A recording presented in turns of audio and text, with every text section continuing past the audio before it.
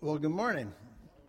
We started a brand new series this morning where we're trying to understand how we can relate to one another in a hyper-connected world that we live in with technology and all the stuff around it. And I've got a lot to say over these next few weeks. We're going to take about 6 weeks here, understanding how we can develop deep or depth in our relationships that we have, friendships and marriages and parent-child and coworkers, neighbors, the kind of relationships that we have around us, how we can develop depth in those. But as I told the first service, maybe we should just have like a Buckeye support group this morning where we just kind of relax. Too soon? Sorry. Well, we still got the red. No, you don't have those either. Okay, never mind. Okay. Man, geez. Thrown off the stage or something. Anyway, but we have this new series that we're trying to understand, again, depth of relationship. And our mission statement, if you know or if you haven't seen the metal letters out in the lobby, our mission statement is to invite people to apprenticeship to Jesus, where we are learning to live by faith, we're learning to transmit hope, and we're learning to be known by love. And it's this known by love component that I want to spend the next few weeks kind of developing, understanding. How is it that we are known by love? What does that really mean for us? As apprentices to Jesus, how are we developing that kind of life in the relationships that we have around us? And in a world that is hyper-connected with all the various devices and the various ways in which we can stay connected to each other, how do we push beyond the surface of relationships and really connect with someone, really relate to someone on a more deep or heart level connection? How can we do that? You know, Jesus says in Matthew, the greatest commandment is to love the Lord your God with all your heart, mind, soul, and strength. And the second is like it, he says, to love your neighbor as yourself. So as apprentices to Jesus, we are people who are learning to be known by love, by a distinct, different kind of love, where the relationships that we have, our marriage relationships, our parent-child relationships, our coworker relationships, our friendships, the neighborhood relationships are known distinctively different because of our apprenticeship to Jesus. And while we've been invited and we've been created for community, the truth is that many of us stay kind of on the surface of our relationships, and we rarely let people in to see the real us, to see the real messiness of us, to see beyond the busy schedules that we have, or beyond the Facebook posts or the filtered Instagram pictures that we put up, or just beyond the neatly manicured yards with the mulch and everything looking nice. We rarely let people beyond that. See, we tend to be more, or seems to be more connected than ever, just clicks away from people. Some of us have hundreds of people in our social media networks, hundreds of people, and yet the world is full, and I might even say that our church is full of lonely people, isolated from one another, and we long for something something more rich, more deep, more meaningful, more abiding than what Instagram, Facebook, Twitter, my text messages, or anything else can give me. We long to relate to one another at a deeper level, which makes sense because we're told in the scriptures that we've been created for community. We were created for that kind of depth of relationships. We were told right at the very beginning of Scriptures that it wasn't good that man was alone by himself. And so God created community to be with one another, to fulfill that deepest longing that we have, to have someone know us at a heart level, and that we might be able to know them without judgment or without kind of presupposition or without anything else, that we'd be able to see each other and we would be known. We're told in the very beginning of Scripture that the man and the woman were naked and they felt no shame. They were completely and utterly vulnerable before one another, and they felt no shame, no comparison, no competition, no kind of one over one another, any of that kind of stuff. It was completely good.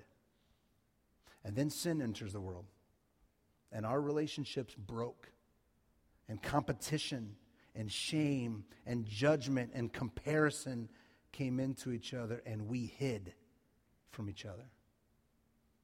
And some of us are still hiding. And when Jesus comes on the scene, he proclaims good news that the kingdom of God is available to any and all who would receive it. And everything changes, and the possibility of restored and reconciled and redeemed relationships are available because of Christ. Everything has changed.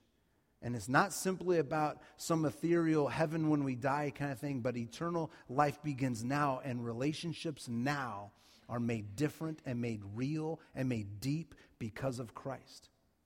And it radically impacts everything.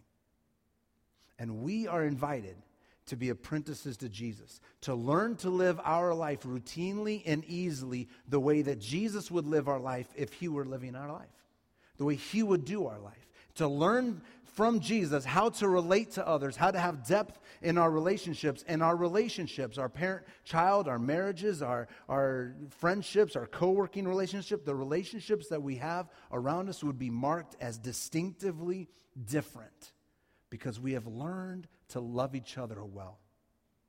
Our relationships would reflect the heart of Christ, a heart that is desiring and willing to draw near to others, to notice another person, to suffer alongside with, to walk with, and to love deeply. In the Gospel of John, Jesus is talking to his disciples, and this is the passage I want us to kind of camp on a little bit this morning. It's short, it's just a couple verses. But Jesus is talking in John chapter 13, verses 34 and 35, and he says this, "A new command I give you.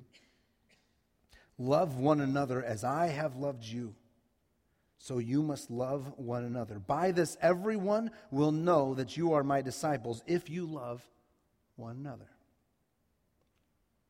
You see, it's good for us to have right theology and good doctrine.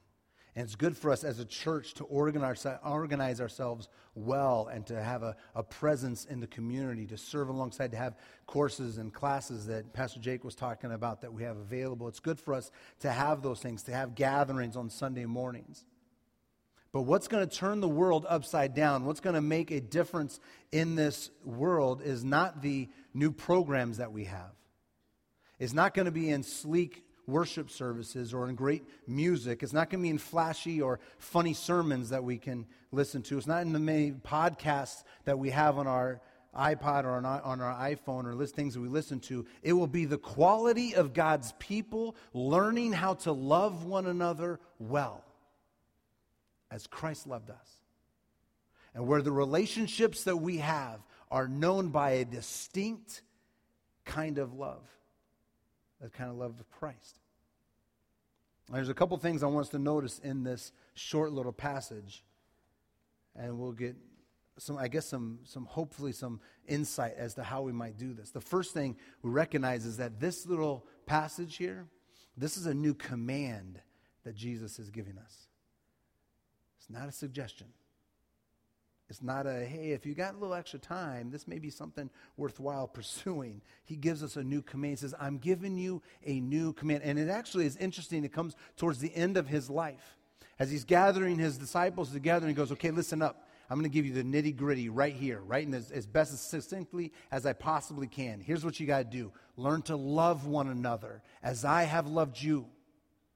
So you should love one another. And by that kind of distinctive love, this world is going to recognize you as my apprentices when you love one another. And he gets it down there.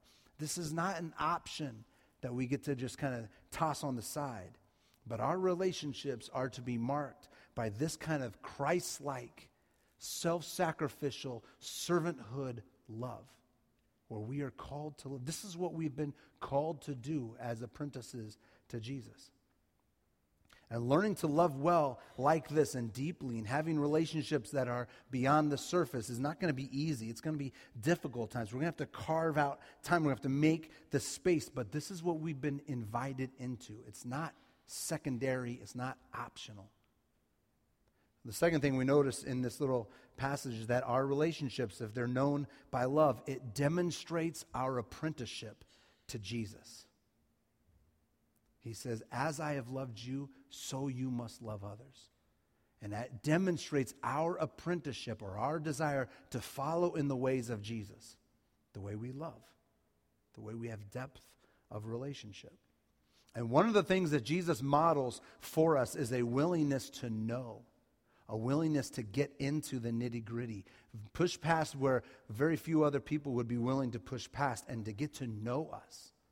Knowing us was at the very center of Jesus' mission. It is why he came to this earth. He put on flesh in order to dwell with us for our sake, to draw close to us, to know us, and to be known by us. So knowing was at the central part of his mission. His kind of love drove him to not stay at a distance someplace in heaven, but to draw himself into us. He didn't send us Facebook friend requests. He came and drew into our neighborhood. He walked among us. He went to know us, to get around us, and established relationships with us that was way beyond the surface, but got to hear our hearts, and we got to see and hear his. We see this all throughout Jesus' ministry, this desire to notice and to know another person.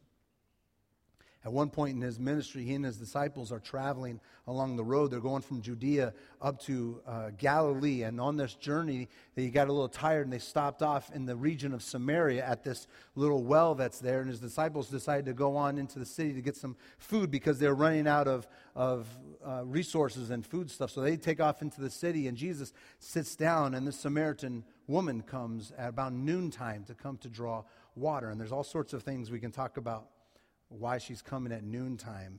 But to suffice it to say that it was she was a type of person that had a reputation and was shunned by her people, and she had to come in the middle of the day rather than the early morning when most people went and got water. But Jesus does something very interesting. He notices her. He sees her. He's not disgusted by her. He doesn't throw her reputation back in her face. But he has a way of seeing her beyond the surface, beyond what other people saw, beyond all the various gossip and the word on the street. He was able to see her. And he recognized, and he initiates and engages a conversation with her, and he loves her at a heart level, and it makes an eternal impact on her life. She runs into the town and she tells other people, everyone she could see in the town, of this person she has just met. And she asks him, could this person actually be the Messiah, the one we've been waiting for, the Savior? Could he actually be here? And you know what her testimony was to the people in the town? She said, come and see the one who knew all about me. That was her testimony. He knew me. He saw me. He noticed me. He wasn't disgusted. He didn't throw my reputation in my face. He didn't discard me, but he drew near and he loved and he noticed me. It wasn't the theological arguments that he had that convinced her about God's love.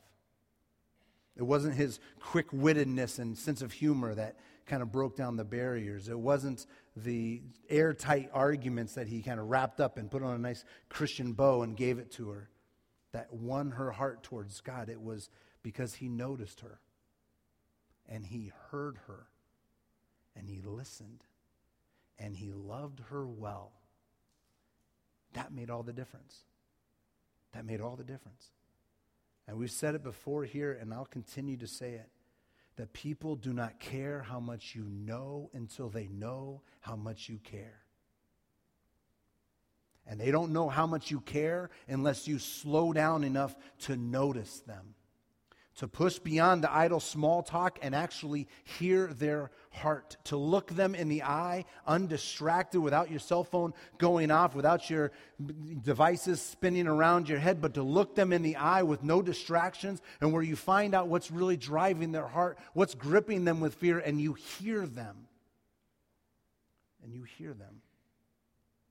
If there's anything that we see over and over and over in the life of Jesus, it is his ability to notice other people. Others would have just glossed right past them or have seen who they were and turned the other way. But Jesus has a way of noticing them. Noticing them. And in a hyper-connected world like we live in, people are starving to be noticed by you. And I might be even as bold to say that there's someone that you currently have a relationship with, someone in your relationship circle who is starving to not be talked to not be talked about, but someone in your relationship circle who's starving for you to simply notice and to hear them. One of the major reasons why our relationships stay on the surface is because we have simply not allowed the time or the space to really notice. We are just way too distracted. And our relationships suffer. Our marriages, our friendships, our parent-child relationships suffer because of our constant and utter barrage of distractions after another, after another. When someone spends unhurried, uninterrupted time to listen to your heart, not in order to respond to an argument or to kind of formulate their own opinion and just kind of give it back to you, but to really spend time to listen and to understand your heart and what's going on. It's like breathing pure oxygen for the very first time. I had an extraordinary opportunity a few times to be in a room with a spiritual mentor, Dallas Willard, who is a brilliant theologian, philosopher, way smarter than I am. Way smarter than I am. And I was in awe of just about everything he said. I mean, the things I understood that he said, because he spoke at a level that I could not always understand. But I was in awe of everything that he said. But what attracted me more to him and why I wanted to spend more and more of my time, and every opportunity I got to be in a room with him, I jumped at it and I cleared my schedule and I made this room to be around him, was because of the way he listened to us. He said during one of the first meetings that I had with him, I was sitting there with my laptop and I'm like slamming away, just getting everything I can, just typing up everything I possibly can. He said in one of these meetings, he said, I'm not here to just drop a load and go take a nap. I want to be here with you. So let's talk. And he did. He spent way longer times after our sessions were over. He stayed up way late into the evening. And in the midst of his busy schedule and speaking engagements and really important, smart people that he could meet with, he wanted to spend that weekend with little schmucks like me that don't know anything. And he stayed longer, way long, into the middle of the night with just a small group of us listening to us, leaning in and hearing us. He demonstrated a way for us that was simply a way of drawing us in. It was very Christ-like. He had a way of listening that you lean in, and it was like you and him were the only people in the entire world. In this relatively crowded conference room that we were sitting in, and I would ask him some dumb question, and he would lean in, and he would say, I'm so grateful that you asked that. And he would talk to me as if I was the most important person, and my opinion and my stuff was so important. He had a way of drawing us in. It was very Christ-like. I wonder if you have an experience like that, where someone has really heard you. No distractions, no cell phones buzzing, just a second. Oh, yeah, what were you saying again? But really heard you. I wonder if you've had an experience like that. And I wonder if the people in your sphere of relationships would say that you are the kind of person that really hears and notices well. And I want to suggest this morning that there's a relationship that you have, a spouse relationship, a friendship, a neighbor, a coworker, a parent-child relationship. There is a relationship in your current sphere of relationships that they need the gift of you noticing them. And someone in your life needs the gift of you looking them in the eye, undistracted, and really hearing them. Really hearing them. And as apprentices to Jesus, we need to learn to love each other in this way, to push beyond the quick, hey, how you doing? What's going on? How's your day going? All those kind of things, and to really hear each other, to really do it. You know, there's a difference between listening and hearing. You know, listening is like I heard the audible things coming out of your mouth. I listened to you. And hearing engages my heart and engages my emotions, engages my whole body, and I'm able to hear you. I'm able to suffer alongside you. I'm able to put myself with you. I'm able to put myself in your situation and to be near you. Jesus had an extraordinary way of hearing. And his apprentices are called to hear people, to notice. It made a difference in the woman at the well in Samaria. It made a difference in the other people that Jesus came along with. And I wonder how it will make a difference in the life of the person that you can listen to and hear. Really listen.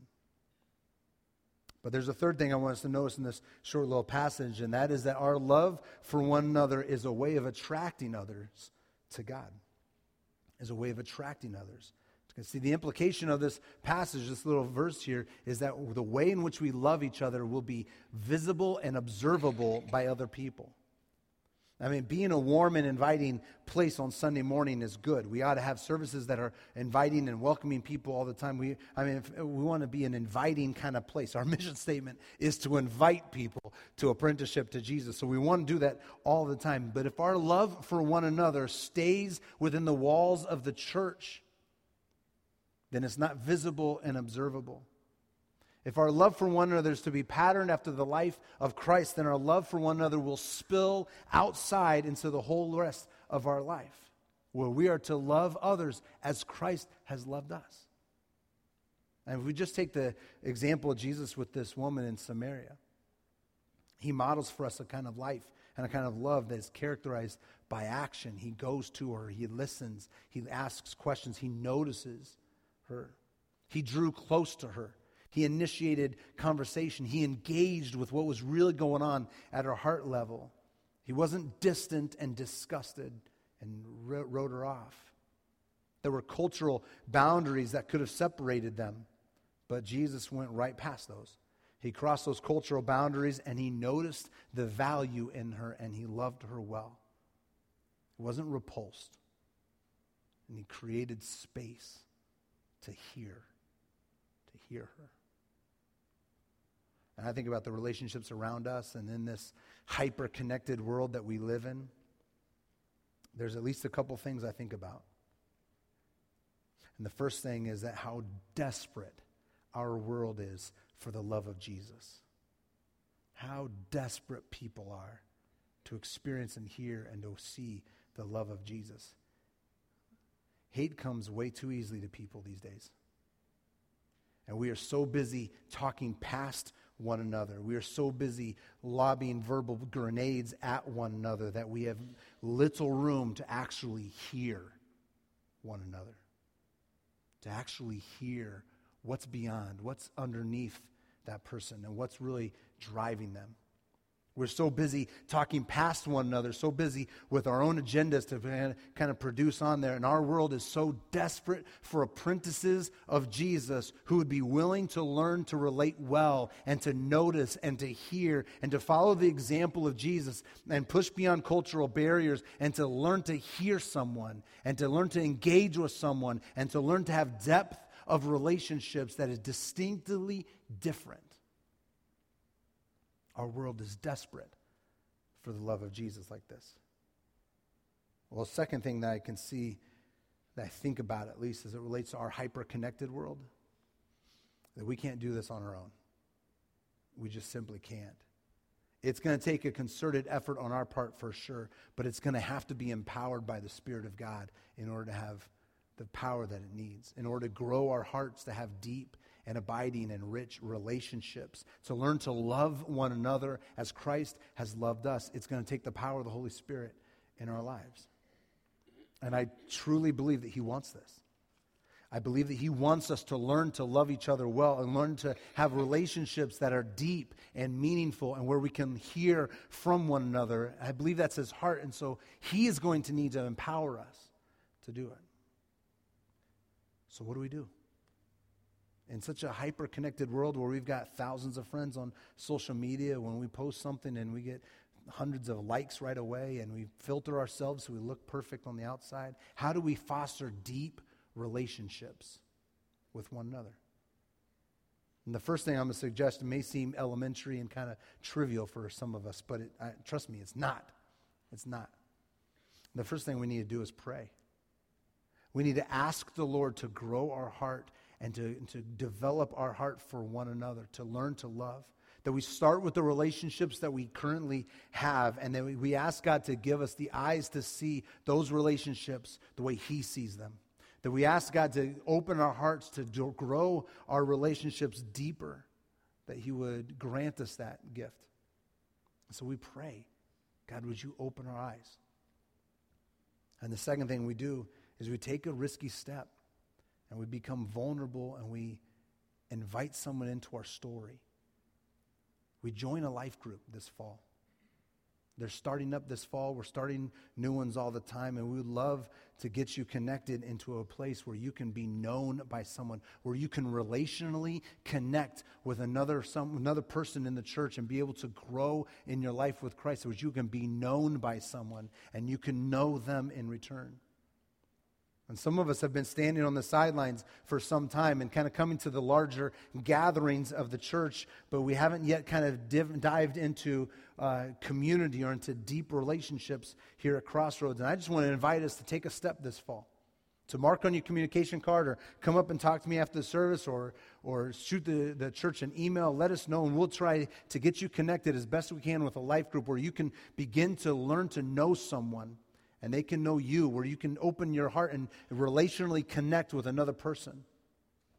We'd love to connect you, and let us know how we can do that with you. Well, a third thing is something we're going to try and do together as a church over these next 5 or 6 weeks during this series. A little experiment in relationships that we're going to try. And we've got these cards in the back of the room on the 2 tables back there, these little small cards. And here's what I'm going to ask us all to do for the next 5 or 6 weeks. Choose a relationship that you currently have, that you would like to see grow deeper, that you would like to see depth in that relationship. And commit to have one uninterrupted conversation where you can hear them and you can share your heart and you can be heard by them. One uninterrupted conversation a week with someone. And there's no time restraint on it. It could be 5 minutes, it could be 5 hours. I know some people that are already doing this in their life, and they're doing it with some of their teenagers, and sometimes it's like 3 seconds. And sometimes that's enough. You just got to get in there and start baby steps. So there's no time frame there. But resist the temptation to overtalk during these little conversations. Ask some questions, and then listen. And seek to hear what's underneath their answer. Find out what a difference it may make in your relationship. To put aside your cell phone, and if you got one of those fancy smart watches that buzzes when you get a text message, you got to take that off too, because that's distracting too. Yeah, you got to take that off. Cell phones are away, the TV is off, the computer's away, the smart watches are off, everything's off, and you look someone else in the eye and you ask them a question and you hear their heart and just see what might happen in your relationship and where it may go and how God may be shifting and changing your own heart as you learn to prioritize hearing another person. Not just listening to the things that they say, but you learn to hear them and you prioritize noticing them. So find one person that you can commit to, one uninterrupted, slow conversation that you can hear their heart. We have these cards, and they've got some questions that might help you, because some people are going, that sounds great, but where do I start with that? What do I say? What do I do? So I got some questions to start with. And just as a little side note, this little tip, tricks of the trade for you when you're doing these things, probably not a good idea to bring your card with you to those conversations and say, so, how have you been? No, just use these questions to kind of spark a conversation and discussion with you. And I'd love to hear your experience with it. What has been going on? And when you engage in these conversations, what are you learning about yourself? What are you learning about other people? What are you learning about relationships? So send me an email. Let me know how things are going over these next few weeks. We'd love to share some stories about how God is deepening the relationships that we have in the church and even around, that people may know us as apprentices to Jesus because of the way we love one another, the way we notice and hear and spend some time together. Well, it's good for us to come to the communion table this morning to be reminded and to recall the gift of Christ to us. That the ultimate mark of God's love for us is that he would send Jesus for us. That he would suffer for us. That he would be raised to life for us. And that he would seal victory for us. And he would establish for us a new creation, a new life. And that his kingdom will come.